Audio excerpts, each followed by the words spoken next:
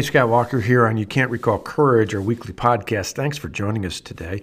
A lot going on. Part of my sanity I over the years is that I pray and read devotions every day. I exercise. I try to eat healthy. I don't read the posts on social media after I put something up on Twitter or Facebook or Instagram. And until lately, I've talked about how I don't watch the Democrat presidential campaign debates on TV. Every month when they have a new debate, someone asks me about it.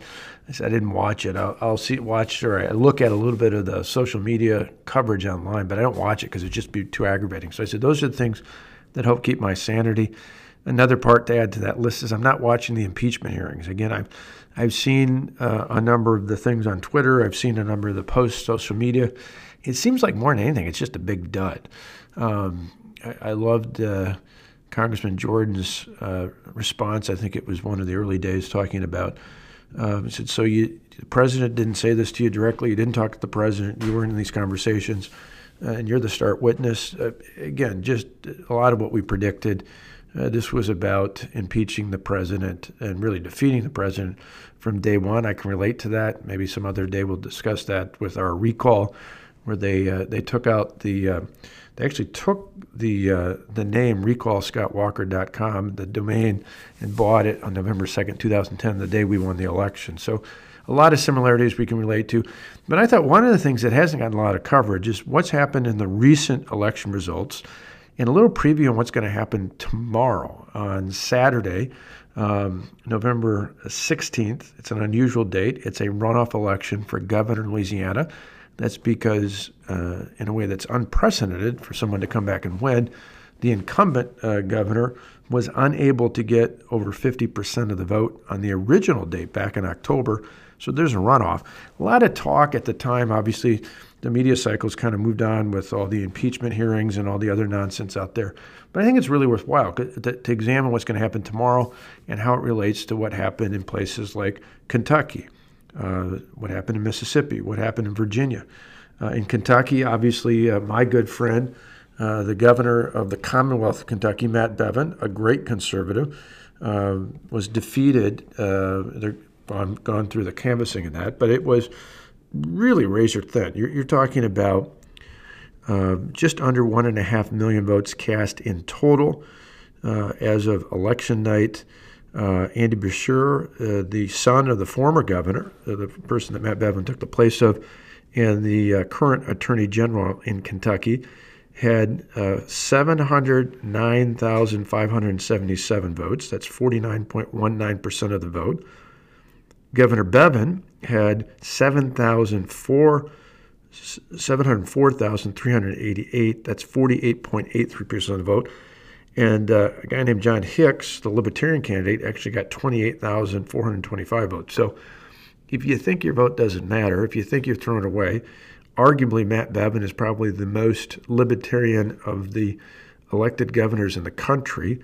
And I'm sure as it is in other states, people run Libertarian, Green, you name it, whatever party, and sometimes people give them a vote because they think, well, I'm going to make a statement. In this case, the statement, arguably, I think you make a convincing case that with over 28,000 votes, when a few thousand votes was the difference between Bevin and Beshear, that certainly the votes, if they hadn't, or at least not at that volume, if John Hicks, the Libertarian, hadn't received nearly 2% of the vote, Bevin might have been reelected. That being said, though, the media, of course, immediately jumped on Bevin's loss, or at least appeared loss. They're still going through the process of the canvass. Although I know from my own experience looking at races, it's not only at mine but others, it's a really difficult process to go through, particularly in this day and age where so much of this is done electronically. But the larger deal that the media, by and large, is overlooked is looking at the rest of the statewide offices in Kentucky. If this was some sort of blue wave happening, even in Kentucky, where the president did extremely well in 2016, where he continues to be, by most polls out there, very, very popular. The fact of the matter is, if you look at the rest of the statewide office holders, Secretary of State, 52.26, so just over 52% of the vote went to Michael Adams, a Republican, who won the election for Secretary of State. On Attorney General, Daniel Cameron received almost 58% of the vote. He's a Republican. He actually was the legal counsel for United States Senate Majority Leader Mitch McConnell. This was clearly a race aligned with him. He becomes the first Republican to win the office of Attorney General in Kentucky since World War II, and the first African American ever to be elected Attorney General in Kentucky. He's a Republican. He won with 57.75% of the vote. The Auditor of Public Accounts didn't even know they had an elected office like that, but the Auditor won with 55.65% of the vote, a Republican. And the State Treasurer was elected with over 60% of the vote. Allison Ball, Republican. Commissioner of Agriculture, 58.21%. Ryan Quarles. Each of these were Republican candidates who ran in Kentucky and won, in a number of cases with close to, or in one case, over 60% of the vote. So if there was some broad-based reaction to the president, to Republicans in general, that was rearing its head even in Kentucky, where up until now the president's been very popular, I just think the results don't bear that out. A lot of talk with folks who've been on the ground, talked to folks with the Republican Governors Association and others who really played an active role in this race. And Matt Bevin, who I love, who was a remarkably good governor, but got caught up in a lot of the controversies out there on pensions for teachers and other issues, and really tried to nationalize this race because they wanted people to turn out. This is really an off cycle election. It's not just off like last November was in 2018. This is one of those elections where very low voter turnout because a lot of people don't realize there's an election. It's 2019. There's only a handful of states out there, Kentucky, Mississippi, and Louisiana, that have this fall have gubernatorial elections. Virginia as well had some state legislative races. But most people aren't talking about this, particularly in light of all the nonsense in Washington with impeachments and things of that nature.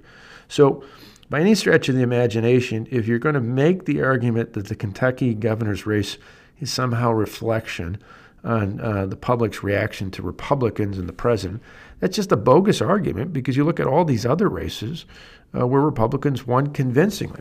Then you look at Mississippi, of course, a Republican won there, the lieutenant governor. He'll do a fine job, I'm sure. From what I understand from Rebecca Clayfish, who was the former lieutenant governor when I was governor, the new governor is going to be great, did a great job as lieutenant governor.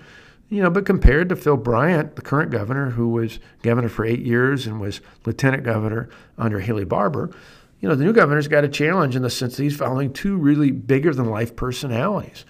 And he was running against the attorney general, a Democrat who was pretty popular and had been for some time. And so this race was a win for Republicans. Some in the media, some pundits say, it's expected. It's a Republican state. But I think it probably was one of the best opportunities for Democrats to pick up a race like this, a popular Democrat attorney general. Historically, that's been a good recipe for success, whether it's in North Carolina or Roy Cooper's in office. In the past, where it was Jay Nixon in Missouri or Beebe, the former governor of Arkansas. Each of these were former attorney generals out there. Even in my state, before I was governor, Jim Doyle had done exactly that, had been a relatively popular attorney general, had a statewide base, wasn't just focused on the big Democrat areas, but was known across the state, and it was highly effective. And yet, even with all that, even with all the hype and hysteria, even with all the money out there, the Republican lieutenant governor was elected governor of the state of Mississippi. Now, the big race is tomorrow. And I want to talk about that in just a minute.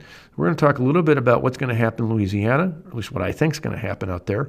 And the final thing I want to wrap up with is a little bit of talk about Virginia and the story that the public is missing because the media is largely missing in action when it comes to places like Virginia. We're going to take a quick break. I'll be right back. I'm Scott Walker, and You Can't Recall Courage. Hey, Scott Walker here, back on You Can't Recall Courage. So big race tomorrow is, after we talked about Kentucky and Mississippi having their elections for governor last week, tomorrow they have the ultimate runoff. That's the race between the Republican who won the runoff or won the opportunity in the primary to run off against Governor John Bel Edwards. This is unique. Typically, if you're going to get reelected, you get reelected by winning a majority, particularly when there's a number of people running off against you in the opposing party. Edwards did not get the required 50%, and so that's the vote tomorrow. Remember, he was a bit of a surprise to begin with. I mean, this is you really don't have Democrats in office in the South, particularly in the Deep South. This is an area that's heavily leans towards President Trump. Remember, 4 years ago, he won because it was just this ugly primary, eventually won by former United States Senator David Vitter. But it was just really a big surprise, but it got ugly. I mean, so ugly so that Vitter used his super PAC to go after the others in the primary. They got so angry that one stayed out of the race. The other actually endorsed the Democrat, Edwards, at the time. Highly negative. There was a big scandal about prostitution in Washington, and that got tied in with the Republican running at the time. And so Edwards got in. And on a number of issues, I mean, you might remember earlier this year, John Bel Edwards signed one of the most aggressive pro-life laws in the country, similar to some of those being put into place in places like Georgia. Got a lot of backlash from Democrats on that. He's claimed to be both pro-life and pro-gun, which are two essential issues in many states, but particularly in Louisiana. But where the big mistake is, and where Republicans rightfully so are going after him, is he signed the biggest tax increase in state history. And they've harped on that. Some of the other things he's done to screw up some of the aid when it comes to storms in Louisiana, some of the other issues with people in his administration. It really is one of those where he's tried to position himself as kind of a moderate Democrat, if there are any of those left. We've seen on issue after issue after issue, this guy really, when push comes to shove, not only on the issues, but particularly aligning with people like Hillary Clinton and others out there. So this will be a big test. You've got a private business, private sector guy running against a Democrat in Louisiana who's trying to position himself as moderate, if not outright leaning conservative on some issues, but is really wrong on taxes. This will be a good test. This is obviously any governor, no matter where you're at, has a certain advantage being an incumbent. But this will be a real test and something to watch tomorrow. This is a Saturday election, so this will be one that a lot of people won't hear much about, maybe even at all, but particularly not until Monday or Tuesday next week. Tune in more. We'll give you some more insights on that. The final thing I just want to talk about, though, is when you talk about elections, Virginia was another one. You had Tim Kaine out there saying, oh, this is a big deal. Democrats won and Republican drawn maps. Like so many things that Senator Tim Kaine says, that they're only half true. There's some truth in there mixed in with either things intentional or not that he kind of misleads the public on. So Virginia, which has been trending Democrat statewide. In fact, Ed Gillespie, who was a remarkably good candidate for governor of Virginia, lost by 9 percentage points, even though he got the largest amount of votes the Republicans ever got in the Commonwealth. And that includes people who won like Bob McDonnell and others out there. It just shows a huge shift, particularly in northern Virginia, which increasingly is just becoming another part of the District of Columbia. It's the deep state. It's all the folks who are causing all sorts of troubles for the Trump administration. Overwhelmingly, some live in Maryland, but increasingly live in North Virginia. You got a little bit of pushback in the suburbs of Richmond and other areas, as you see in other suburban areas across the country next to larger communities. And so this is just one, though, where all those things are factors in statewide elections, but Republicans really need to wake up. I've said this before. It's part of the reason why I'm doing work with the National Republican Redistricting Trust, the NRRT.org, if you want to learn more about it. But this is one of those where, the media, the general public are talking about the 2020 presidential election. They're talking about the impeachment discussions. You got people like Eric Holder, the former Attorney General under Barack Obama, and his cronies out there. Excuse me, I get choked up just hearing about it. They've been systematically out there working on redistricting. And what we saw in Virginia is another example of that. They claim to be against gerrymandering. They claim to be for fair maps. It's a bogus argument. Even the papers they file with the IRS, with their organization, says that they flat out want to give an advantage to the Democrats in the redistricting process. And Virginia is just the latest example. So Democrats take control of both chambers. Republicans before the election had slim margins in both the House of Delegates and in the state Senate. But the reality is the media tried to say, oh, this is another example of the pushback on Republicans. But it really ignores the impact of the courts.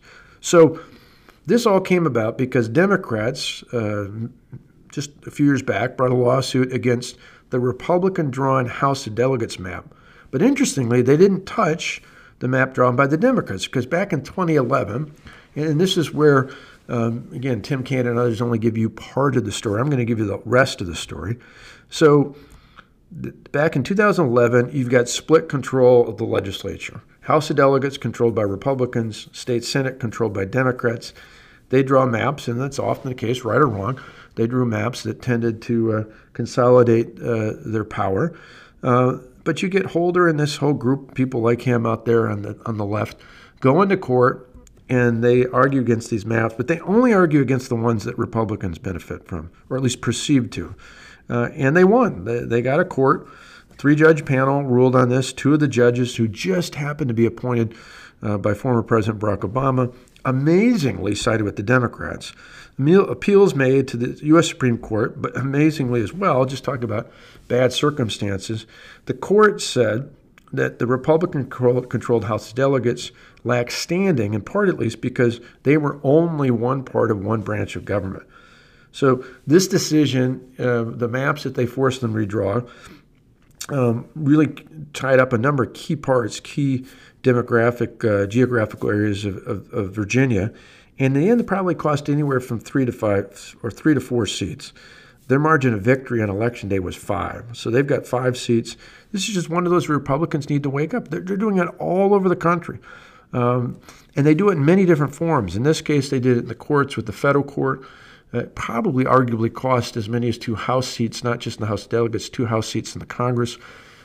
We see them in federal courts in Texas, where it probably cost 2 seats. You see it in North Carolina. You see it in Pennsylvania. Even in places like Florida. We're dealing with these bogus commissions in Arizona or California. Eric Holder's playing the long game. We saw it firsthand here in Wisconsin. They, in 2018, got involved in an open Supreme Court race where, in Wisconsin's case, first time in 20 years, a liberal was elected to the Wisconsin Supreme Court, largely because of the help of people like Eric Holder. Their plan was to come back again this spring, win that election, and then finally to come in 2020 in the spring, when the election in April for the state Supreme Court is on the same date, same exact date as the presidential preference primary. So the hope for the left was you'd have all these people turning out in mass to support their respective candidates for president in the Democrat primary, and they would turn around and vote for the liberal on the state Supreme Court. Well, thankfully here in Wisconsin, we were able to stop that just barely.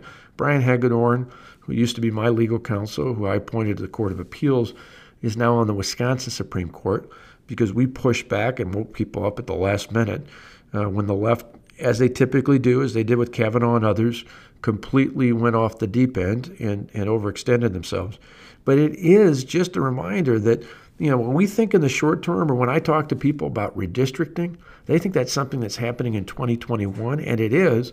They ignore the fact that the Democrats, people like Eric Holder, like to relitigate the past. He's trying to undo maps in Wisconsin, in Michigan, in Ohio, right now as we speak in North Carolina, where they took control of the court. They did it already in Pennsylvania, in Florida, in Texas, and all over the country. They're trying to undo maps that were done by legitimately elected officials after the 2010 election in 2011.